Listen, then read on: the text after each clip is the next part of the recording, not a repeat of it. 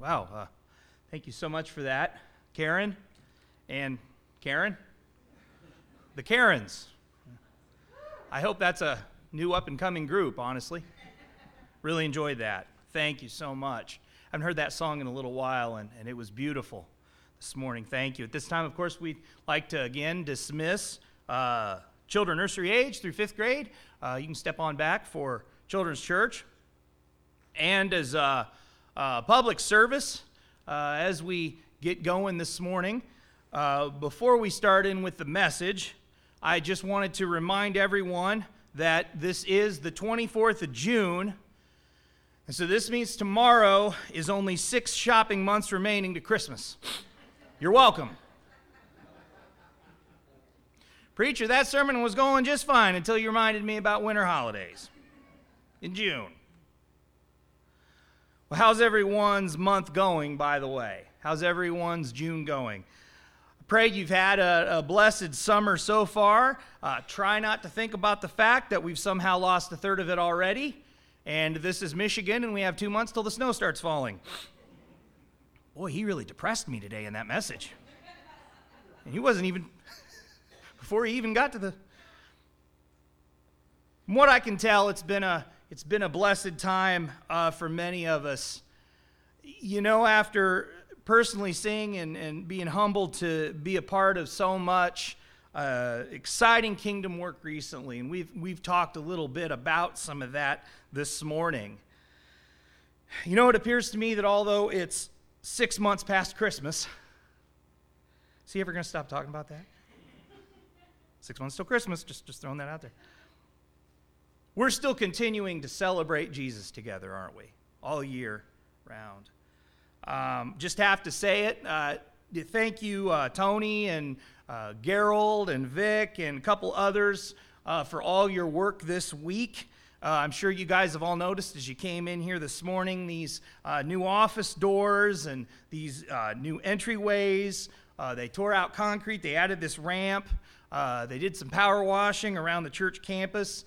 And, you know, I got to say, as the Church of Christ, I see you being so faithful in using your individual gifts given to you by Christ. And these are all examples worth highlighting of the church returning their God-given gifts to service. Thank you. Thank you. Thank you for doing that. I believe this is worth mentioning this morning, these gifts. Don't want to embarrass anyone by drawing attention to it, but church is not a place that you and I go to on Sunday mornings. I know that's what we like to think. Sometimes that kind of language we get caught up in, but church refers to people, right? Church refers to people. The word church refers to Tony, to Gerald, to Vic, to you and me. Amen? We, the people who are Christians, we are the church. And the Bible says the church, we're not just a group of people, but we're a group of people who are doers. We're a group of people who are doers. So if we're the church, we'll do these things. We'll be busy working outside around the church building. We'll lead a Sunday school class. If we're the church, we'll volunteer to help out with VBS. So many of us did a week ago. We're the church, again, we'll spend time volunteering at church camp. Again, my wife and I were incredibly blessed to spend the first part of this week at RLCA teaching 2nd and 3rd grade, and I'm still recuperating from that.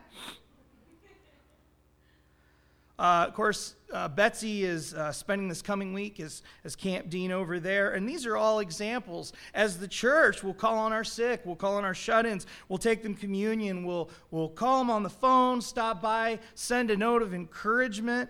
And I know some of you already have one of those ministries, one of those notes of encouragement ministries. Those are wonderful. Praise God. Keep those going. I've been blessed by your Christian correspondence myself, and I know so many others have been as well. And these examples are just scratching the surface, right? Just examples of the church, what the church looks like. As the church, we'll serve as a deacon. We'll greet people at the front door. We'll prepare communion. These are just a few of the things. Host group studies, offer someone a ride. But you see what ties all of this work together, although it's done by different people, is the cause. The cause for the church is Christ. That's what we're going to talk about this morning. Paul says it this way to the Romans in chapter 12, verses 4 and 5. Turn there with me, please.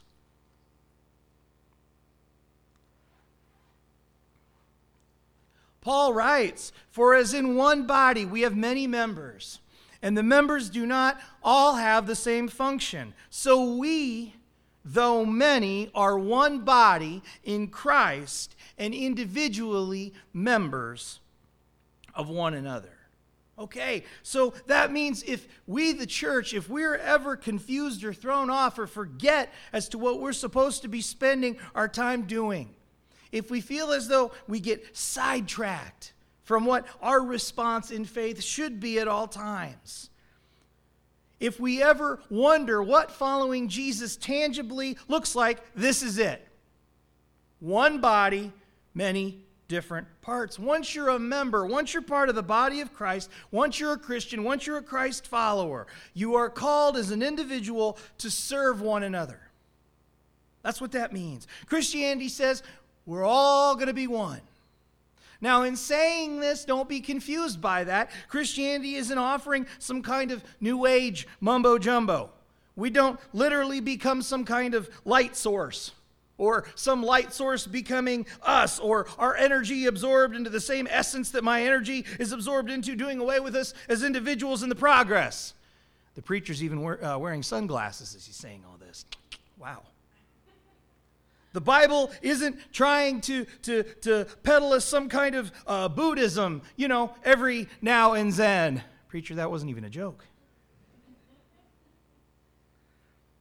The body of Christ, made up of many individuals, verse 5, is still made up of individuals.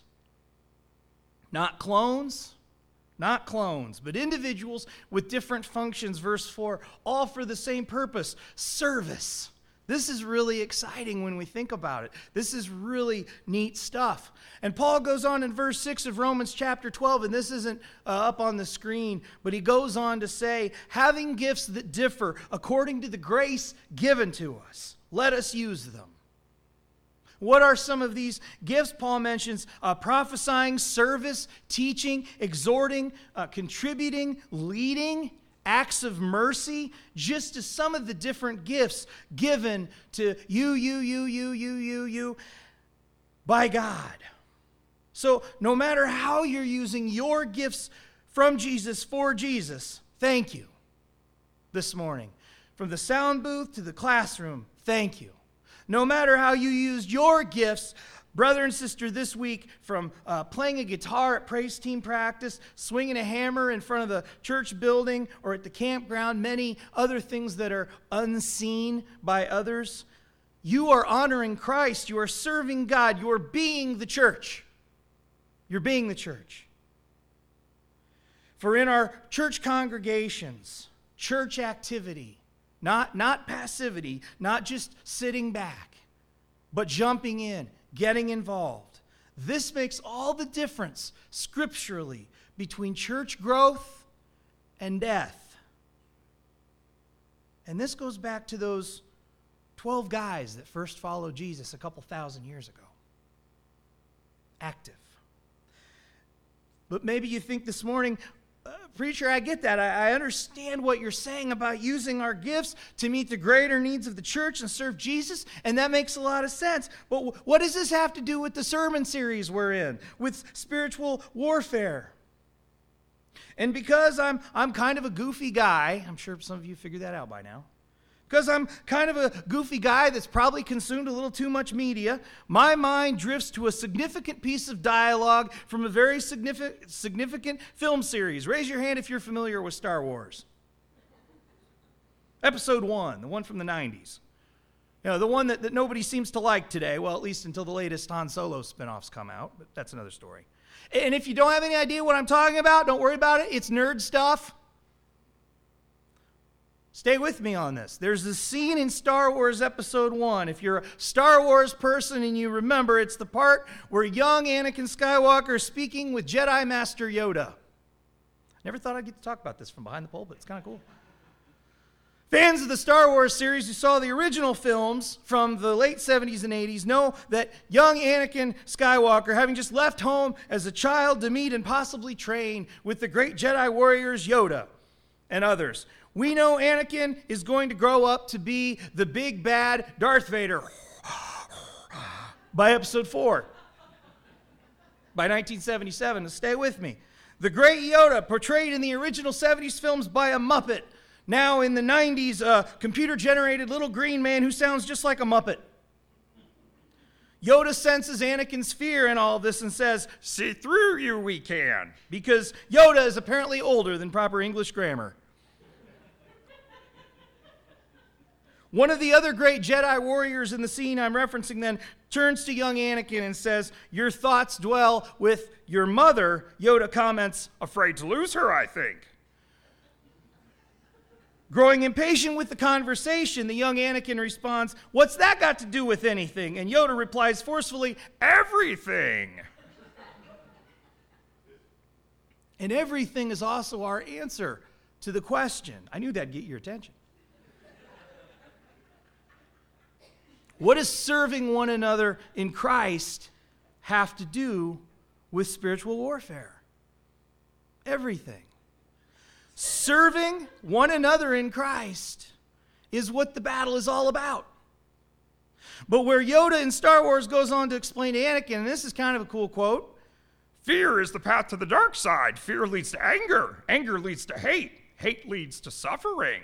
This might be more Fozzie Bear than Yoda, to be honest. Our explanation is everything, John 13:35, in which Jesus says, infinitely more relevant than a New Age Muppet could ever be. Jesus says in John 13:35, "By this, all people will know that you are my disciples, if you have love for one another." Now listen very carefully. When the church is busy doing what we are led by Christ to do, no matter where Christ calls us, the church is actively carrying out its mission against the devil. When we're serving one another, we're defending one another. We're actually taking our swords, our Bibles, our words of God, and we're being doers of God's word, not just hearers only for one another. James 1:22. Using our gifts within the church is how we literally defend, how we build up the church. Or maybe you think, well, pushing a few buttons or making some coleslaw every now and again doesn't seem very heroic. And sound operator and kitchen helper are not duties specifically given in the list surrounding our text. But as the church, we do these things too, as well as so many other good works for Christ. Because the ability to do these things, we are not called to keep for ourselves. We're given them to give back for kingdom use. Romans 12:5. That's why we're given these gifts. And that's a big deal. So we go into spiritual battle as the church defensively in our churches by carrying out our individual missions, serving one another. And by doing so, we're also showing those outside whom we're following. It has everything to do with spiritual warfare. But what happens, my friends, if God has given us gifts of teaching to teach, or leading to lead, or resources to contribute, or a green thumb to landscape, and we don't use these things for Him? When the church neglects our witness to the world around us by neglecting one another, what happens is we instead give into an Anakin Skywalker type of fear. It paralyzes us. Talk about the dark side, right? When we're not standing firm against the devil's schemes by working together as the body, we're instead becoming about as useless as a blind right eye. And speaking of blind right eyes, I've been told before, and I do agree once again, that he who can laugh at himself will never run out of material.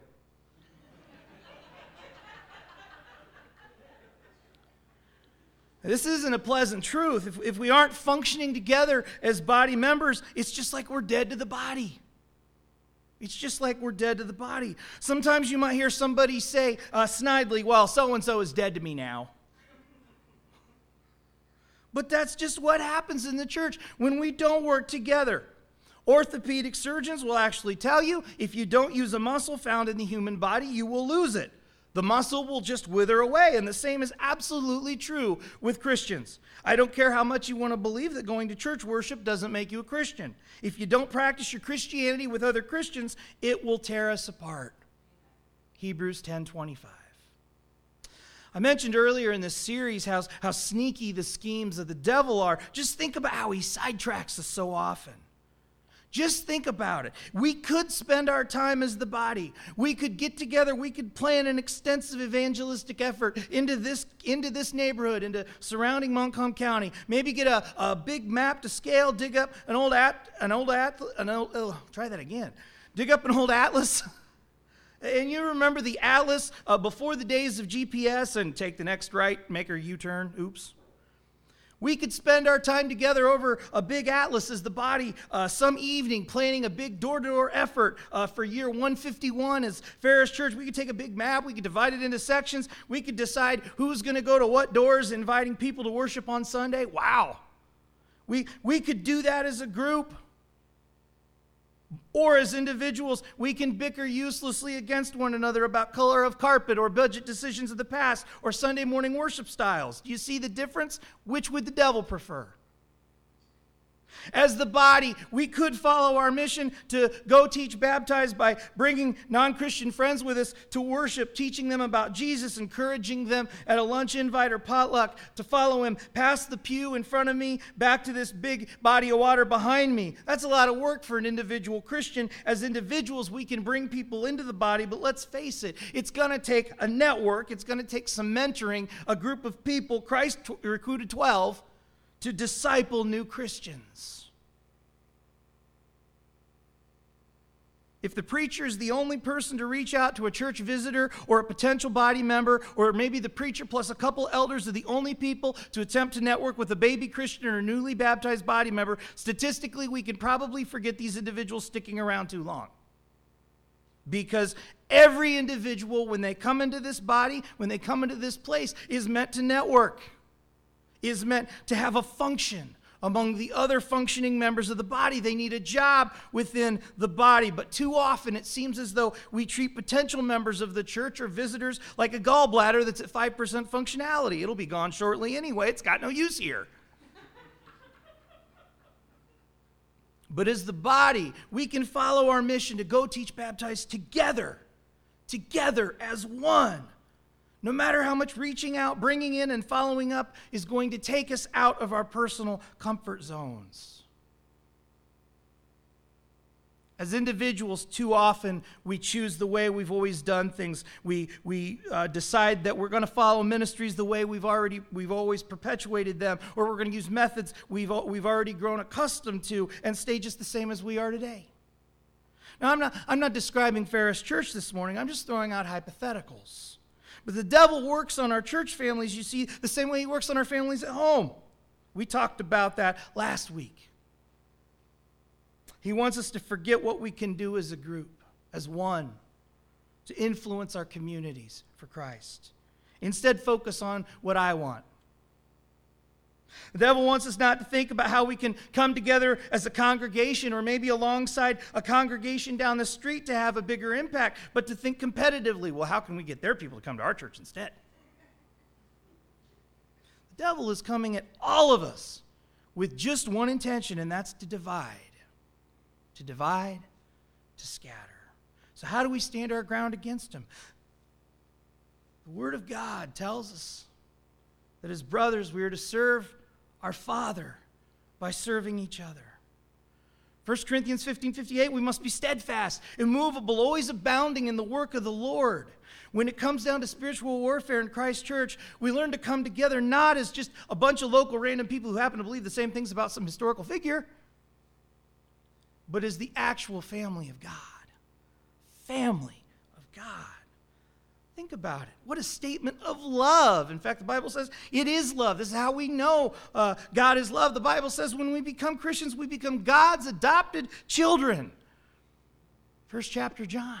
God's adopted children. That's pretty cool. So perhaps This means we need to come together to serve in ways, using methods, trying things we haven't tried of or thought of since last week's family reunion. On that note, I would like to talk about Ferris Church a minute, some things I'm excited about, some things I'm just crazy about. We've had some ministries get kicked off recently, and I believe these things are doing just that. Besides all the anniversary committee work that's going on right now, we've had the Men of Courage men's group, and I realize that's on break for the summer. That's going to, I believe, kick off again in September later this year.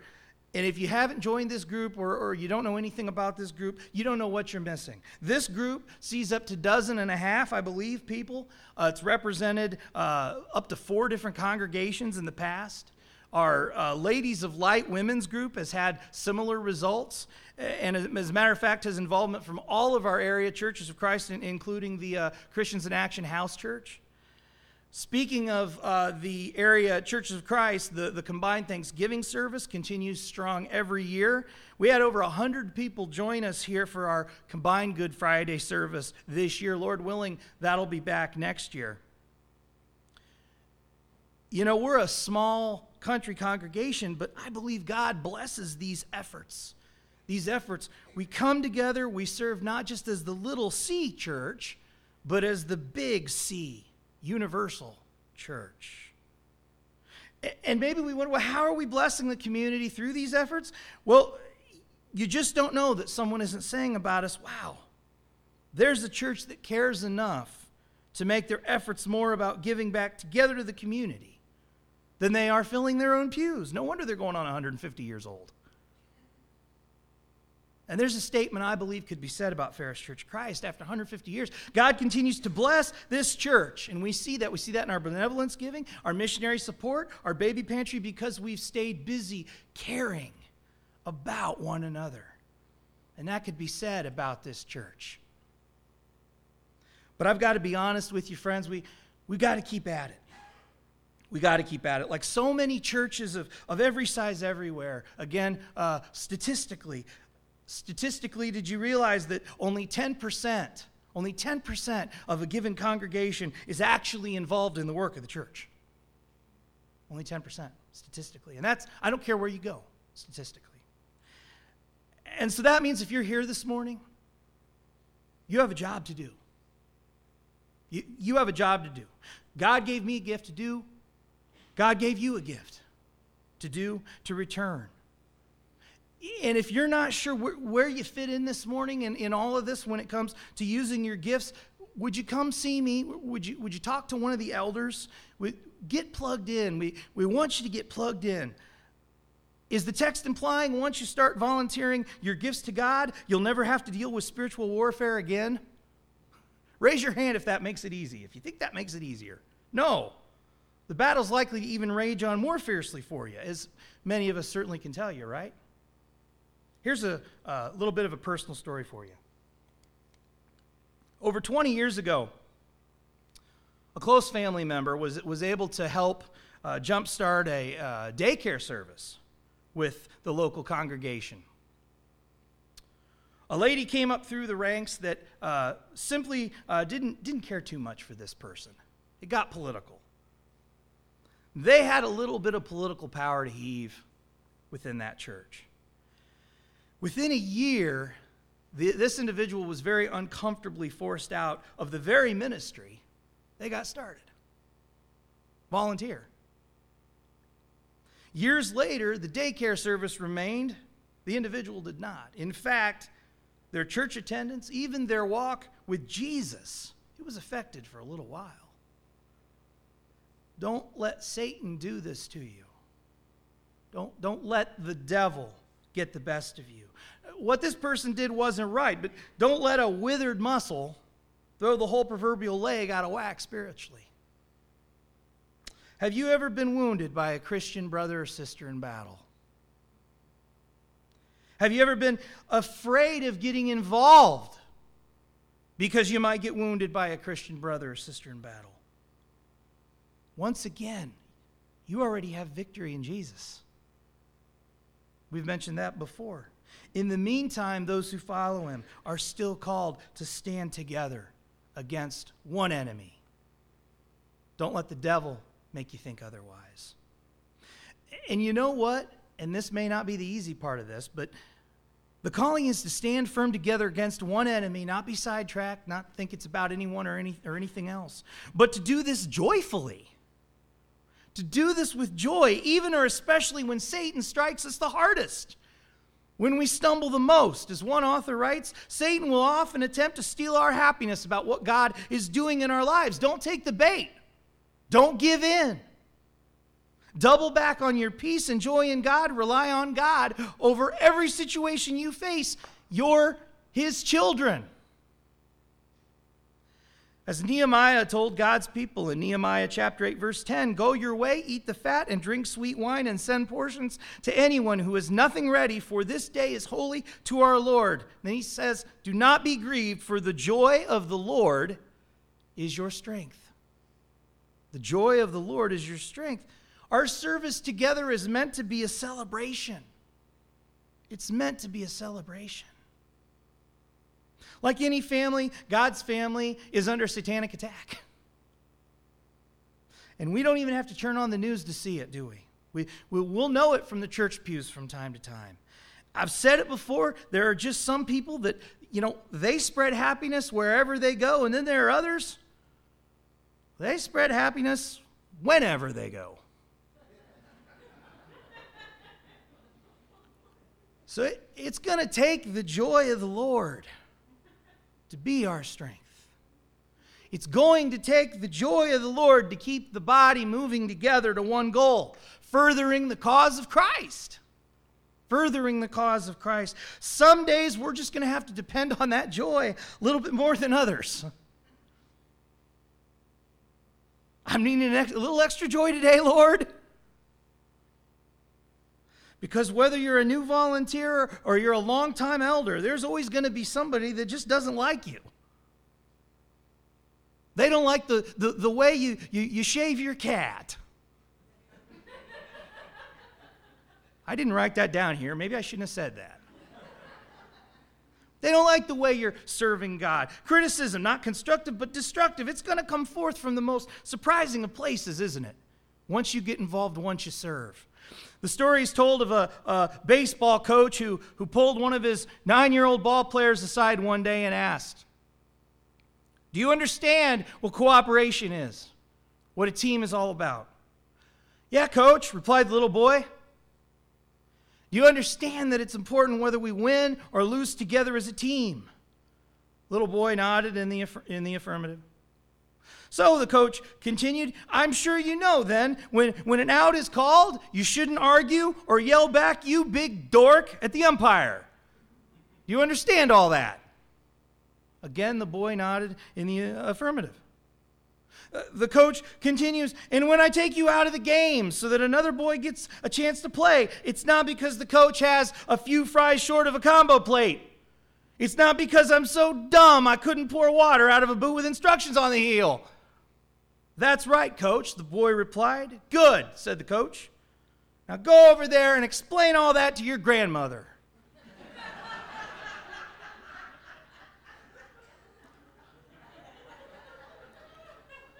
Sometimes the words of a fellow Christian can be a lot like those of that grandmother. We're all guilty from time to time of sitting back and criticizing rather than stepping forward and doing God's work. But it's critical that we remember what's best for the team.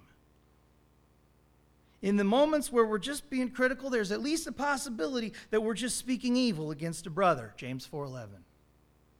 But the Bible says this, Galatians 6:10, as we have opportunity, let us do good to everyone, and especially to those who are of the household of faith. Wow. Doing good is going to mean not dwelling on negativity, on the disappointments that we've experienced in the church, but instead drawing our strength from the joy of the Lord and the ways of grace. Doing good means standing up in battle for one another, not attacking our fellow brothers on the battlefield or even our non-Christian acquaintances on the other side. Doing good means remembering the battle is ultimately not for any cause or platform or person except Jesus Christ. And that means not letting any non-essential issues or political think tanks or the Facebook bandwagon add more division to the church family.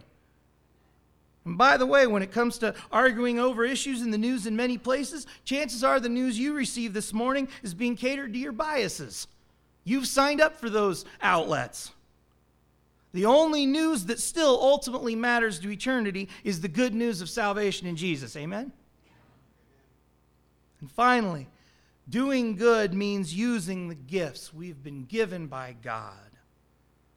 Don't allow Satan to distract or persuade us away from service.